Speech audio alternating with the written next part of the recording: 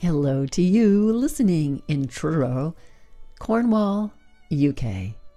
And coming to you from Whidbey Island, Washington, this is Stories from Women Who Walk with 60 Seconds for Time Out Tuesday, and your host, Diane Wiska.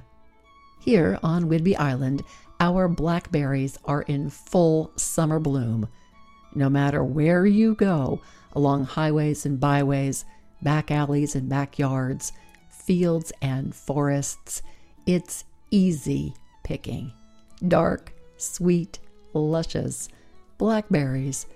I walked to town the other day, and all along Myrtle Avenue, I stopped and savored berries until my fingers were stained deep blue.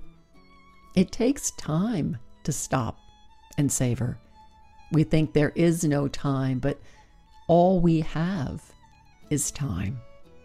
Question: what one thing will you stop to savor today?